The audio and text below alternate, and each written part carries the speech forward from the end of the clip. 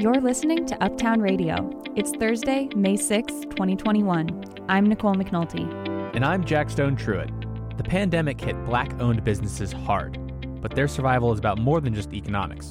It's also about America's heritage. Much of American culinary heritage is like a gift from Black people. Like, you're welcome, America. COVID upended life for New York City's homeless. Most use city shelters, but what about those who don't?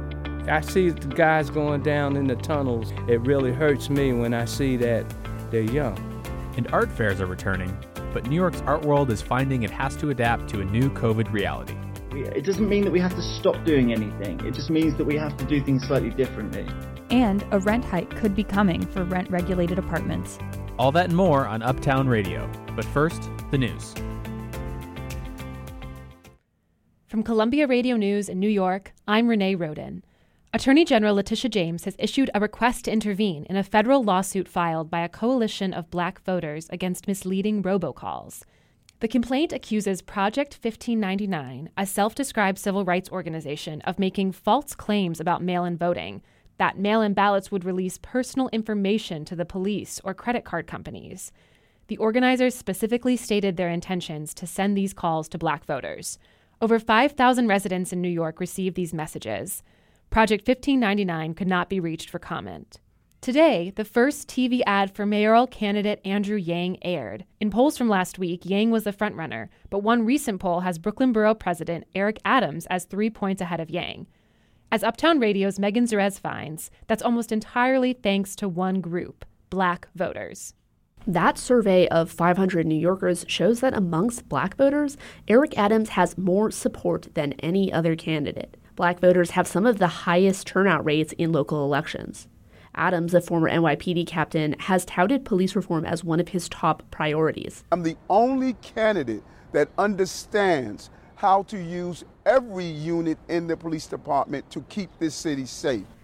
Adams secured endorsements this week from several victims of police violence. William Bell Sr. is the father of Sean Bell, who was killed by undercover police officers in 2006. He spoke this morning in front of NYPD headquarters. I say this way, you've been on both sides of the fence. And I hope everybody else do vote for my man, Eric Adams. Adams, a moderate, is also the only candidate who supports reviving a revamped anti-crimes unit. The controversial NYPD plainclothes unit was disbanded last June. Megan Zerez, Columbia Radio News. Yang will be speaking tonight alongside other candidates at a mayoral forum on immigration. The mayoral primaries are over 6 weeks away. Mayor Bill de Blasio has announced the city will invest $25 million in new funding to employ local artists. Possible projects in the City Artist Corps include performances, public artworks, pop-up shows outdoors, and murals. We'll have more on Broadway's reopening later in the broadcast. In a briefing at City Hall this morning, de Blasio again tried to distance himself from claims that he had canceled Christopher Columbus.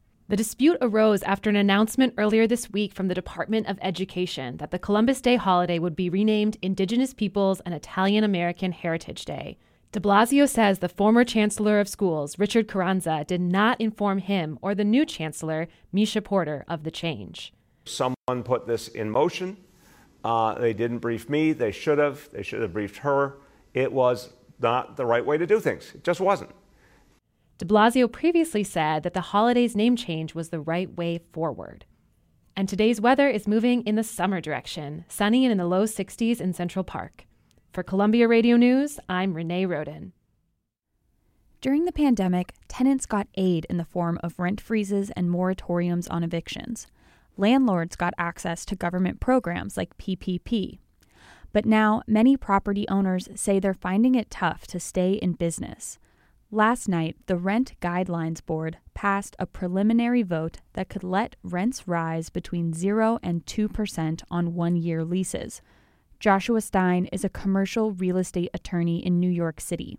He's represented both landlords and commercial tenants. Well, the board itself is appointed by the mayor. It's supposed to be balanced between property owner representatives and tenant representatives. And then you've got this circus of political demonstrators with signs and screaming and cancel rent, and I'm a poor property owner and I can't make a living. And it's all very emotional, very irrational, having nothing to do with the alleged administrative mission of this board, which is supposed to look at how much expenses have gone up and let property owners keep up with their expenses. What has happened is because of the political pressures over the last 5 years or so, the expenses have gone up faster than the permitted rents have gone up. And this has been an absolute disaster for property owners. What would happen to some of these landlords if they continue to lose out on this rent, on these payments? Well, it's not only the Rent Guidelines Board that is squeezing property owners. It is the pandemic, the evictions, the moratoriums, and above all, ever-rising expenses. And it is reasonable to predict foreclosures, changes in ownership as a result, and then ultimately, if these buildings become completely uneconomic, there will be real estate tax lien sales where these buildings will not be able to pay their real estate taxes, and the city will get to take them over. Could you just give me a few examples of what those property expenses are? The biggest one is actually real estate taxes. The city takes about 30% of your gross revenue as real estate taxes. Payroll is another big one. You also have utilities, electric, water, you have insurance, and then you have repairs and maintenance. So those expenses pretty much eat up probably 85% of your revenue. What would this 0 to 2% increase mean for tenants, and what is the best way to balance both the needs of landlords and tenants? Well, you have to pay rent. There is a cost to providing housing. Housing is not free. So if you're a property owner, your costs go up.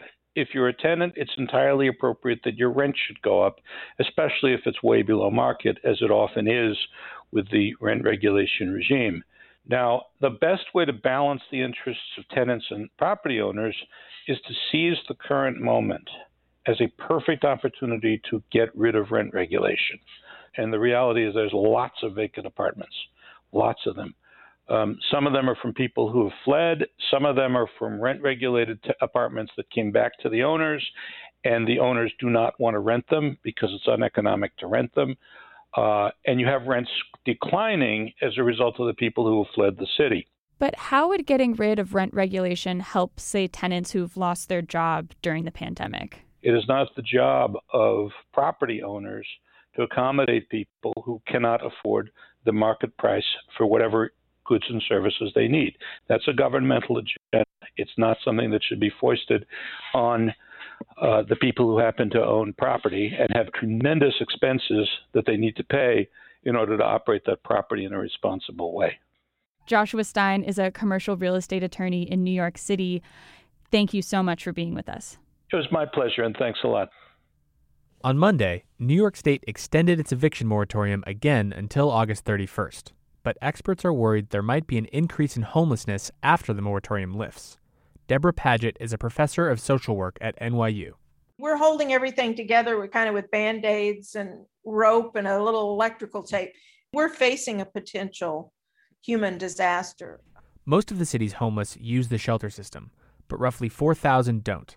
Renee Roden has the story of life at the limits of the shelter system.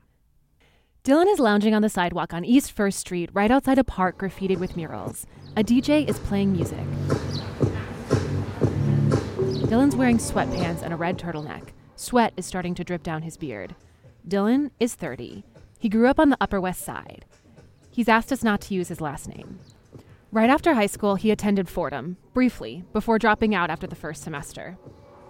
Very into math when I was a kid. There was a program called Mathematica. Which was basically a problem-solving computer language for advanced mathematical concepts. A team of 3 people in red jackets approach Dylan. They're city outreach workers, and they hand him a list of soup kitchens and shelters. Dylan has already seen most of what's on those resource sheets. I've done the shelter systems before, but they're generally very crowded. I've had experiences in there where Stuff got stolen where I didn't feel safe. Does the shelter model of housing work? No. In one word, no. That's Deborah Paget, professor of social work at NYU. In 1979, the New York State Supreme Court established a right to shelter in New York City. Paget says that means the city and the state are required to provide shelter for every New Yorker. But it's a step short of a solution to homelessness. It's not housing. It is not housing. It's shelter. It's an emergency shelter. A few years ago, Dylan decided to give shelter a try. He moved into a city-run dormitory with 40 beds in a room, but one of the other residents threatened him, so he left. In January, with the cold weather, Dylan settled into a subway service tunnel. I just wanted somewhere to know that I could keep my stuff together a little bit and have a roof over my head. Today, Jerry Howard, who is 71, lives and works at the Catholic Worker, an organization in the East Village that provides support for homeless people. But 20 years ago, like Dylan, Howard was looking for a respite from the streets and didn't want the shelter. One day, on a subway platform, he noticed a man walking down into the tunnels, so he followed. And now you go down on the track and you walk a little ways, you see that there's an opening, a big space, and you could see people down there, homeless people. And okay, your curiosity is always curious until somebody call your name. Oh, Jerry! You know what I'm saying? You look and it's a friend, it's somebody that you know down there. Before you know it, you conversating. He gets high, you get high. In other words, he show you the ropes. Howard says for him, the subway tunnel provided some stability and privacy for the 5 years it was his home, but it still didn't make up for the lack of real housing. I see the guys going down in the tunnels. It really hurts me when I see that they're young. So that tells me it's another generation, sort of like going down the drain. The past year has made life even more difficult for the homeless in New York. The pandemic closed many public spaces homeless people relied on for shelter from the elements. So overnight, right, bathrooms were taken away. When food courts shut down, when public libraries shut down, when anything where people could congregate and gather. That's Carl Chan, Director of Partnerships at the Bowery Mission, a rescue center that connects clients to permanent housing and runs several soup kitchens and emergency shelters. He says they, like other groups, provided emergency support last spring when the pandemic began. So we had mobile bathroom units. We brought in mobile hand washing stations. And, we had a shower program that was internal as well. So we even partnered with an organization to bring in mobile showers so people could take showers externally in a safe, COVID-friendly way. About a month ago, Dylan dropped a cigarette on his pillow in the tunnel. The flames grew big enough that the fire department came and Dylan and his neighbors evacuated. He's been spending less time in the tunnel since, often hanging outside the Catholic Worker in the East Village. I was coming in the house from the outside and Dylan was at the door. Phil Bazile is a live-in volunteer at the Catholic Worker. A couple of weeks ago, Dylan showed up. He had been pepper sprayed. And I looked at him, and his face is all red, and he had snot coming down, and, his eyes were shut and tearing. And he said, I need a shower. Bud Courtney also lives and works at the Catholic Worker. A large part of his job is helping to run the daily soup line. Every day at 9:30, men and women line up on the street for hot soup, sandwiches, and coffee. What do we got here? We have peanut butter and jelly, and we have bread. I want bread, I think. Buttered bread? Just bread. Just bread, okay. Just bread. Yep. Thank you. Organizations that do homeless outreach, like the Catholic Worker, Breaking Ground, or Bowery Mission, say forming relationships is crucial to actually helping their guests and clients. Courtney says his real work is talking to people. Everything we do is a Band-Aid, short of establishing relationships. And people keep coming back, for sustenance, for clothing, for food, but more importantly, for a little human touch. Good morning. Kelly Doran is a professor at NYU and an expert in medical care for the homeless. She says she considers housing a form of health care, especially during the pandemic. We've seen during COVID-19 that people in shelters aren't safe from illness either. In fact, it was in the congregate shelters where people were being exposed to SARS-CoV-2, catching COVID-19 and dying. Patrick Bonk works at Breaking Ground, one of the organizations contracted by the city to do street outreach to Manhattan's unsheltered population. When you're street homeless, almost all of your energy is focused on survival. But when you have a place to sleep, when you have a door to lock, you don't have to worry about those things. And so you can work on other things much more easily. Bonk believes not just shelter, but stable private housing is key to addressing unemployment, addiction, or mental health issues.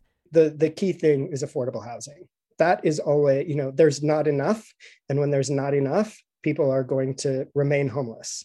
So you're saying it's simple. We just need more affordable housing. And also it's complex because we're dealing with people. Exactly. Yeah. And so, a lot of what outreach does is really just try to build trust, understand, and then try to work with each individual to find solutions that are going to work for them. Today, Dylan is looking for a permanent home outside the subway tunnels. Bowery Residents Committee does outreach to those staying in the transit system, and he talked with them about finding an apartment. I've talked to BRC, a Bowery Residents Committee, about going into some kind of safe haven situation, which I might get done pretty soon. In the meantime, as the weather warms up and the city reopens, Dylan is trying to avoid the tunnels, sleeping in parks, on the streets, or on the subway trains. Renee Roden, Columbia Radio News.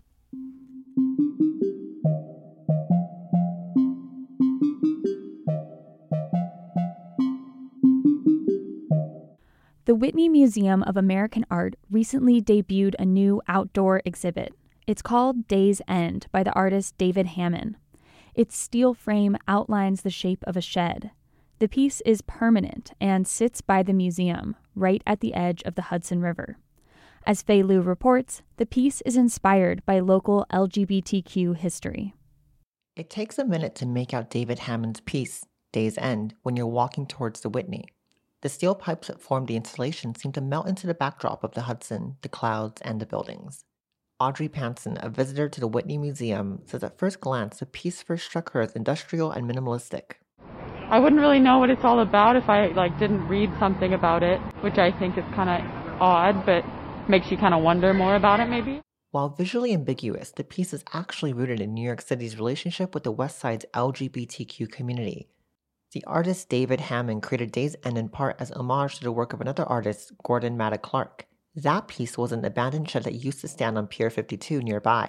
Hammond's structure also recalls the community that gathered at the piers during the 1970s, at a time when being LGBTQ was dangerous and isolating in the city.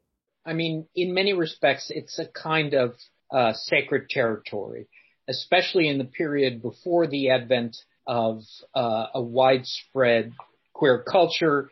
That's Jonathan Katz, an associate professor of practice at the University of Pennsylvania. He also curated the first major queer exhibition at the Smithsonian National Portrait Gallery in 2010 titled Hide and Seek, Difference and Desire in American Portraiture. The decrepit piers that lined that part of the city were a meeting ground for literally thousands of queers. It was, of course, particularly those who were excluded from other more upscale establishments, so it had a distinct emphasis on communities of color and communities of a social class that would not comfortably mix with the sort of Tony bars in the West Village. Katz says although he admires it, his feelings about the piece are complicated. He says it appropriates the site for the needs of the Whitney, rather than the community that once made the piers its home. While I perfectly understand and as a work of art get David Hammond's impulse, I am troubled by the fact that in claiming the ghost pier, the community for which those piers were most central has been left out of the conversation and left out of the equation. He also recalls the liberation the piers provided him during that time. Where else could you go with 4,000 naked men on an afternoon and, possibly have sex? I mean, it was great.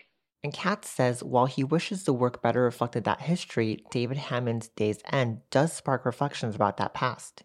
As she stood by the Whitney looking at the piece, Celia Sanjak says it's already a conversation starter. I think it looks good. We can see through, and we can see the west side.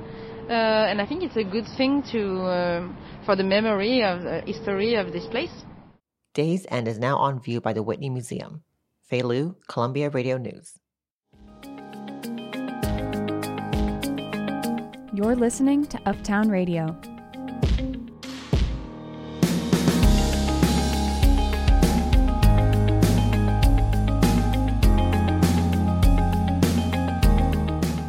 You're listening to Uptown Radio. I'm Jack Stone Truitt. And I'm Nicole McNulty. Broadway is back in the spotlight as tickets go on sale for the first time in more than a year. A Michelin-starred restaurant without roast duck? The iconic 11 Madison Park is going meat-free. And how some Black-owned businesses are thriving as the economy recovers. Those stories and more coming up. One of the city's most acclaimed restaurants is going meatless. Earlier this week, 11 Madison Park announced it will stop serving meat and seafood when it reopens in June. The menu will be free of animal products except milk and honey for tea and coffee. This is a radical shift for the world of fine dining filled with foie gras and caviar. It could also be the start of a bigger trend for an industry looking to cater to consumers more conscious of the impact meat has on the climate and their health. Rick Kamek is Dean of Restaurant and Hospitality Management for the Institute of Culinary Education. Rick, thank you for joining us. My pleasure. How big of a deal is this for the restaurant world? It's a really big deal. I think it was completely unexpected unless you were really an insider in the know. They're obviously, putting a stake in the ground and saying, we are committed to this, and it's a big deal, and I think it will influence restaurant decisions going forward. What kind of influence could this have on other restaurants switching to a plant-based menu, given its status in the dining world? It's going to influence others that are thinking about going in that direction or were sort of going in that direction. In our own school, we started a plant-based program, a couple of years ago, that's going gangbusters. So, it's a direction that everyone's thinking about. This kind of puts it over the top when a restaurant of that level, with that prestige, puts that stake in the ground. It's going to make others think, and others are definitely going to follow suit. It's going to happen. What is behind the interest from a chef's perspective of plant-based cuisine? I think to some degree there are people that are doing it because they just, it's animal rights. They just feel that it's the right thing to do. They're taking a political stand. I think there's people that are doing it purely for health-based. I think some people are doing it for profit-based. I think some people just truly believe that it's just a healthier way to go and a better way for them to eat and live their lives, and they believe heavily in it. And, time will tell whether this is a trend or not. It's a direction that we're going in that's probably here to stay. And is there any historical comparison to a major restaurant making a shift of this kind, be it, to a vegan food or some other change to their menu? To be perfectly honest, I can't think of one. I really can't. This is probably the most significant change from a restaurant of that stature that I can think of since I've been in the business, which is, 20 plus years.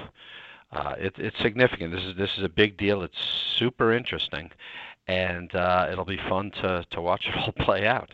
And is there anything else you think that's important for people to know about this story? This is going to be an interesting change, whether this becomes a turning point. I mean, there's the slow foods movement. There's been other movements over time, the vegetarian movement. There's been movements over time that have created significant shifts in history. The question's going to become, is this going to be another one? Is this going to put vegan over the top, and the next, 20% of restaurants that open are going to be vegan restaurants? That's what's going to be interesting to see.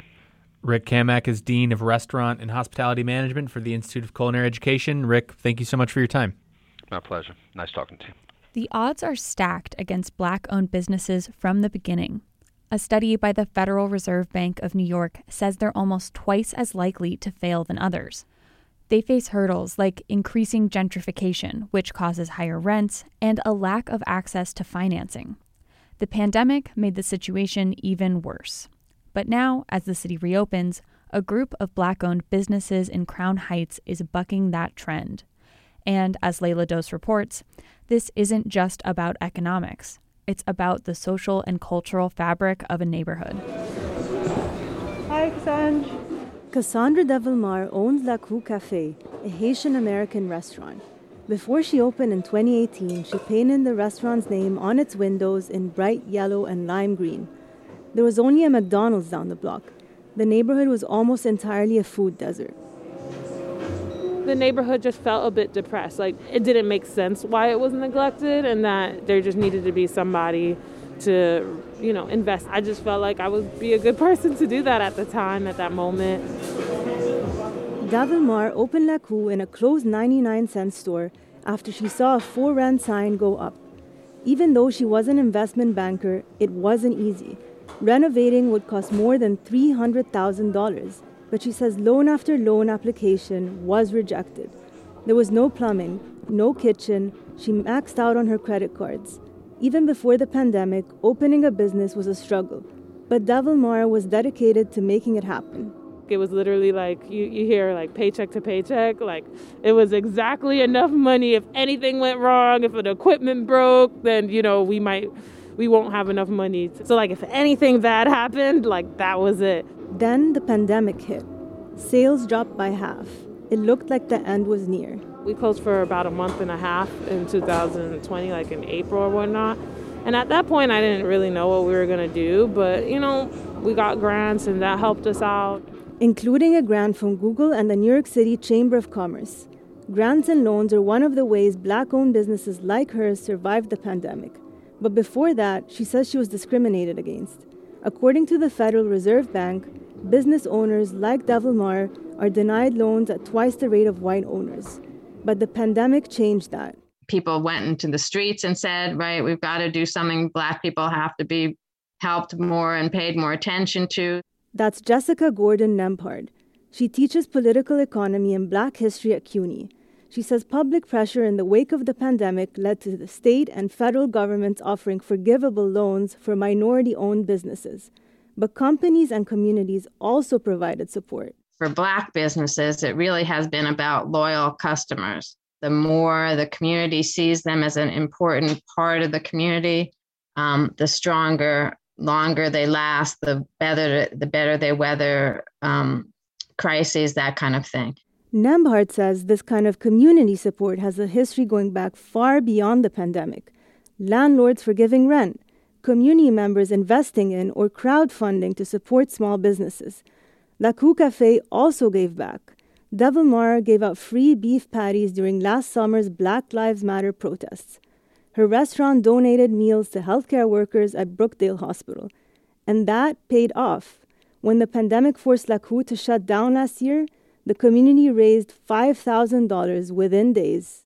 Restaurants really exist as more than places where you get to buy food, but is places where you get to share in culture of other folks. That's Abden Mondesser. He's a local resident and also an oral historian at the Weeksville Heritage Center. Crown Heights, where La Cou Café now stands, used to be known as Weeksville, the country's first free Black community, founded in 1838. Mondesser spent a year interviewing local business owners like Devilmar. He says powerful historic themes from the time of the community's founding are still present today. Some of those themes is like refuge, entrepreneurship, celebration. Mondesser says eventually, Weeksville was almost erased. But despite the challenges that many of today's Black-owned businesses are facing, many are surviving. Despite a backdrop of luxury buildings going up, he still sees colorful signs for restaurants, with greens, yellows, purples. He still hears Creole or Senegalese. He still smells aromas like jackfruit, soul food. Every time I come here, I try to get one of the patties. The chicken sandwiches are the Creole chicken sandwich. That's my favorite thing to order. Tanya Hopkins, a food historian, says Black Americans brought many dishes and ingredients to American cuisine. West African dishes like black-eyed peas, okra, gumbo, Southern soul food like barbecue, and bourbon. And when Caribbean communities moved to Crown Heights in the 1960s, they also brought plantain, curries, squash, and soups like pepper pot. Much of American culinary heritage is a disguised Black culinary heritage, like a gift from Black people. Like, you're welcome, America, you're welcome. Hopkins says the list is endless. and it's constantly transforming. She says many Black-owned restaurants are surviving by innovating and diversifying their cuisines. Survival, not just survival, but thrival, if that's a word. And this, I call it, there's like a new renaissance, Black renaissance that's happening. Back at La Cou Cafe, Davilmar says she's happy to see Black-owned businesses in her neighborhood are reopening their doors. This week, she plans to extend her cafe's hours to 9 p.m. She's setting up more chairs, yellow wooden ones, and adding new dishes to her menu, like spicy Haitian peanut butter cookies, a new twist on a historic dish. Laila Dos, Columbia Radio News.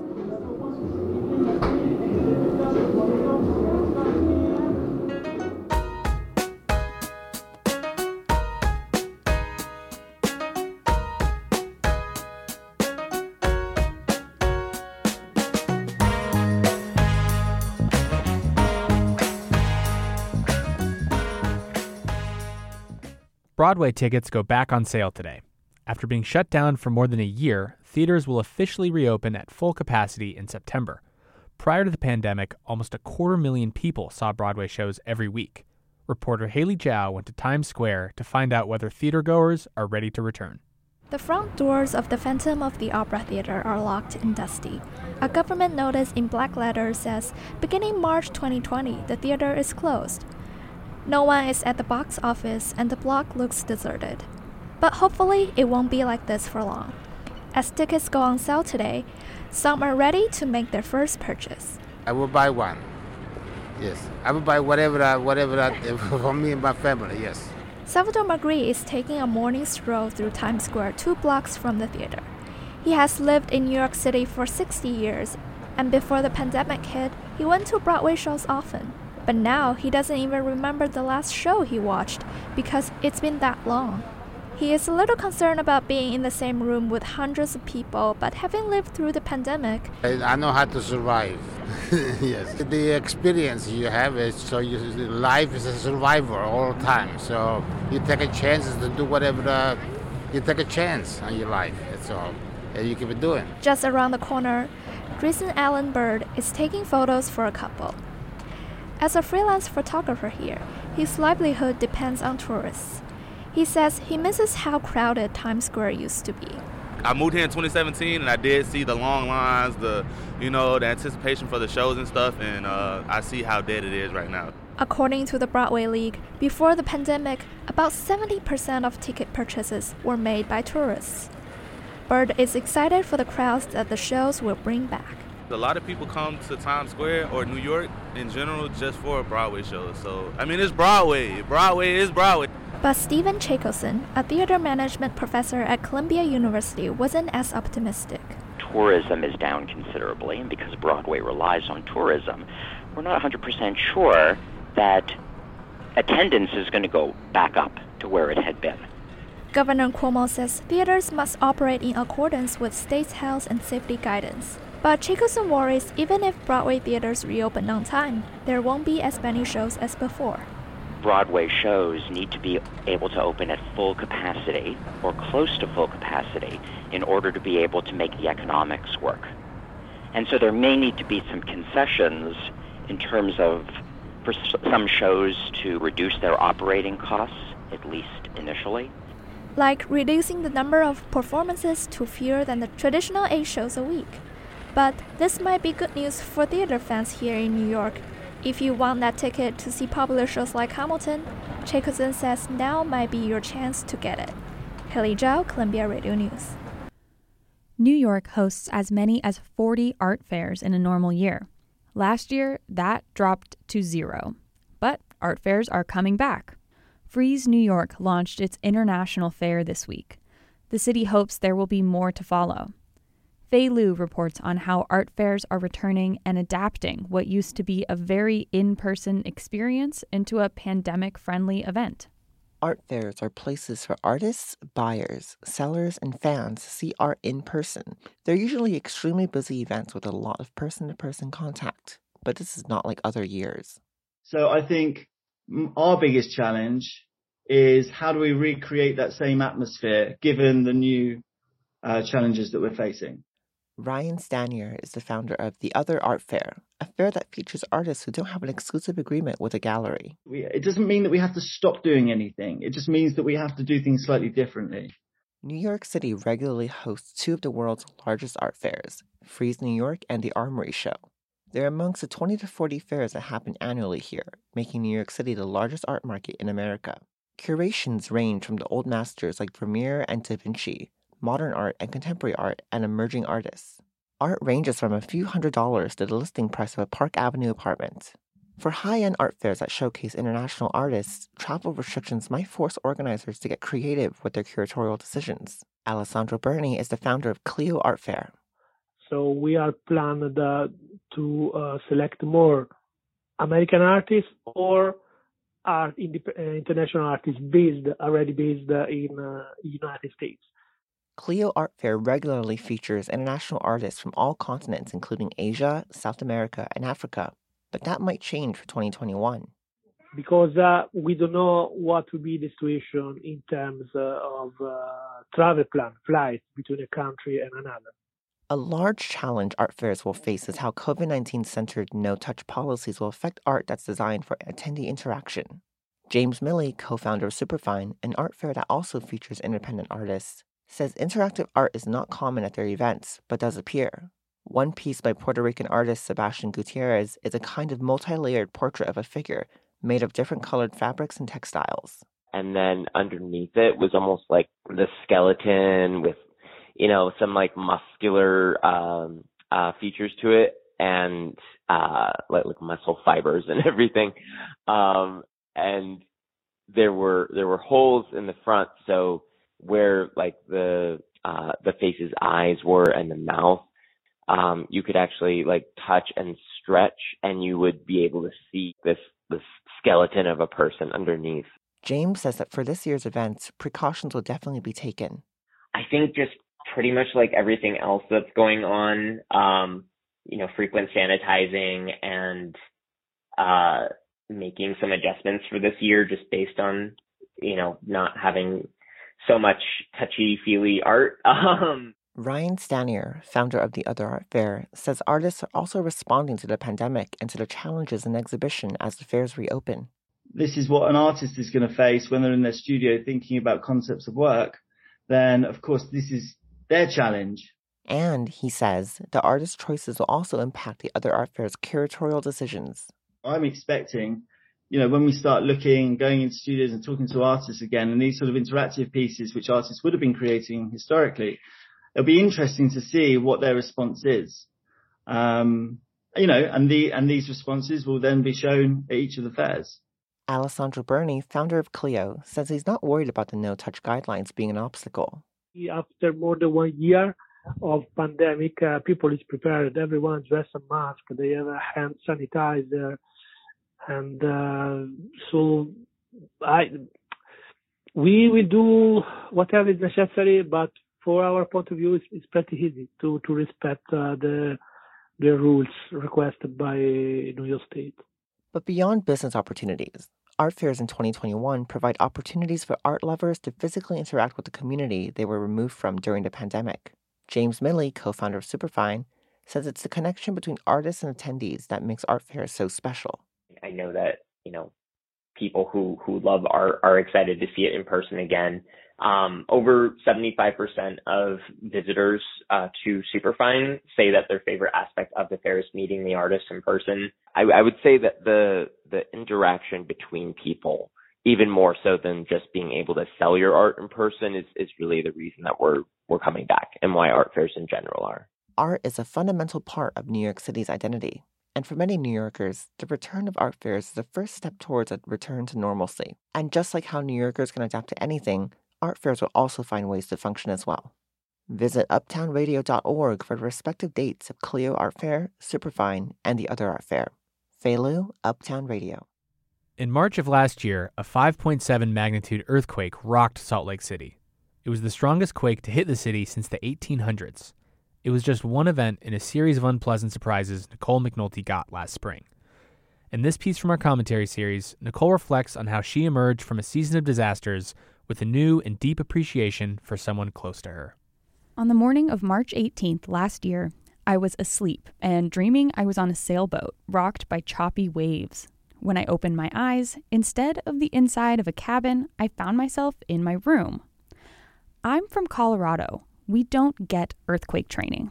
So my instinct was to panic. I burst into the shaking kitchen and grabbed my roommate by the shoulders, and we started running in place, screaming.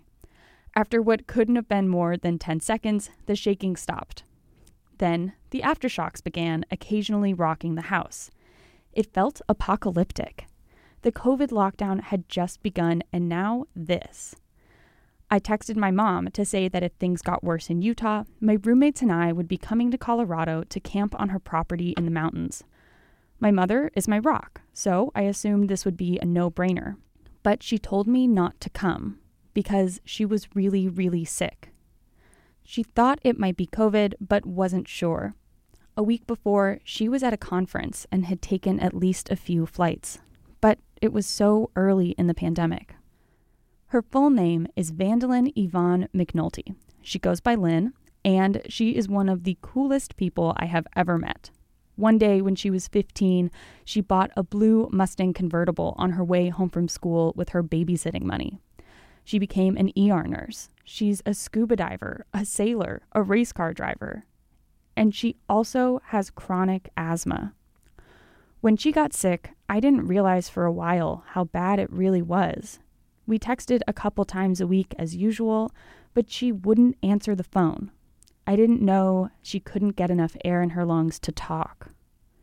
Things weren't getting better.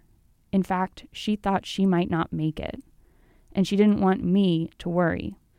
Meanwhile, I stayed in Utah, applied for unemployment, did puzzles, watched Tiger King, celebrated my birthday, and drank mimosas with my roommates.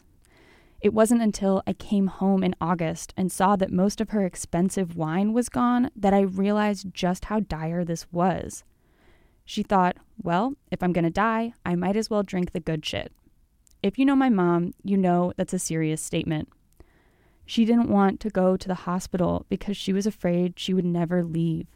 It dragged on for 6 weeks. And then slowly, she got better. Finding out that I almost lost her rattled me so much more than the earthquake did.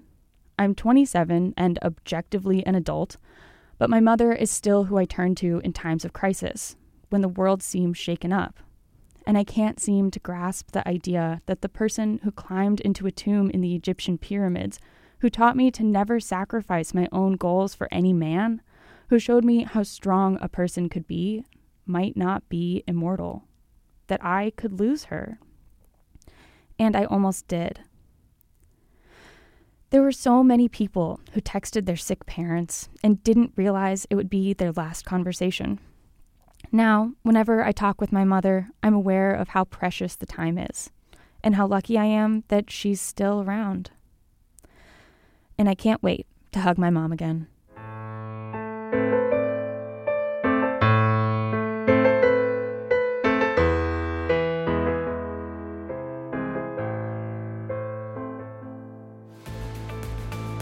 That does it for this edition of Uptown Radio. We hope you enjoyed the show. Executive producer Katie Anastas ran our show.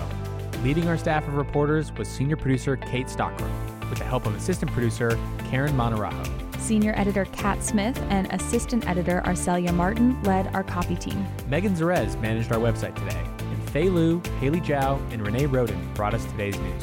Our instructors Sally Herships, Patty Hirsch, and Ben Shapiro advised our staff. I'm Nicole McNulty. And I'm Jack Stone Truitt. Uptown Radio is available on iTunes, SoundCloud, and uptownradio.org on Thursdays at 4:30 p.m. From all of us here at Uptown Radio, thanks for listening.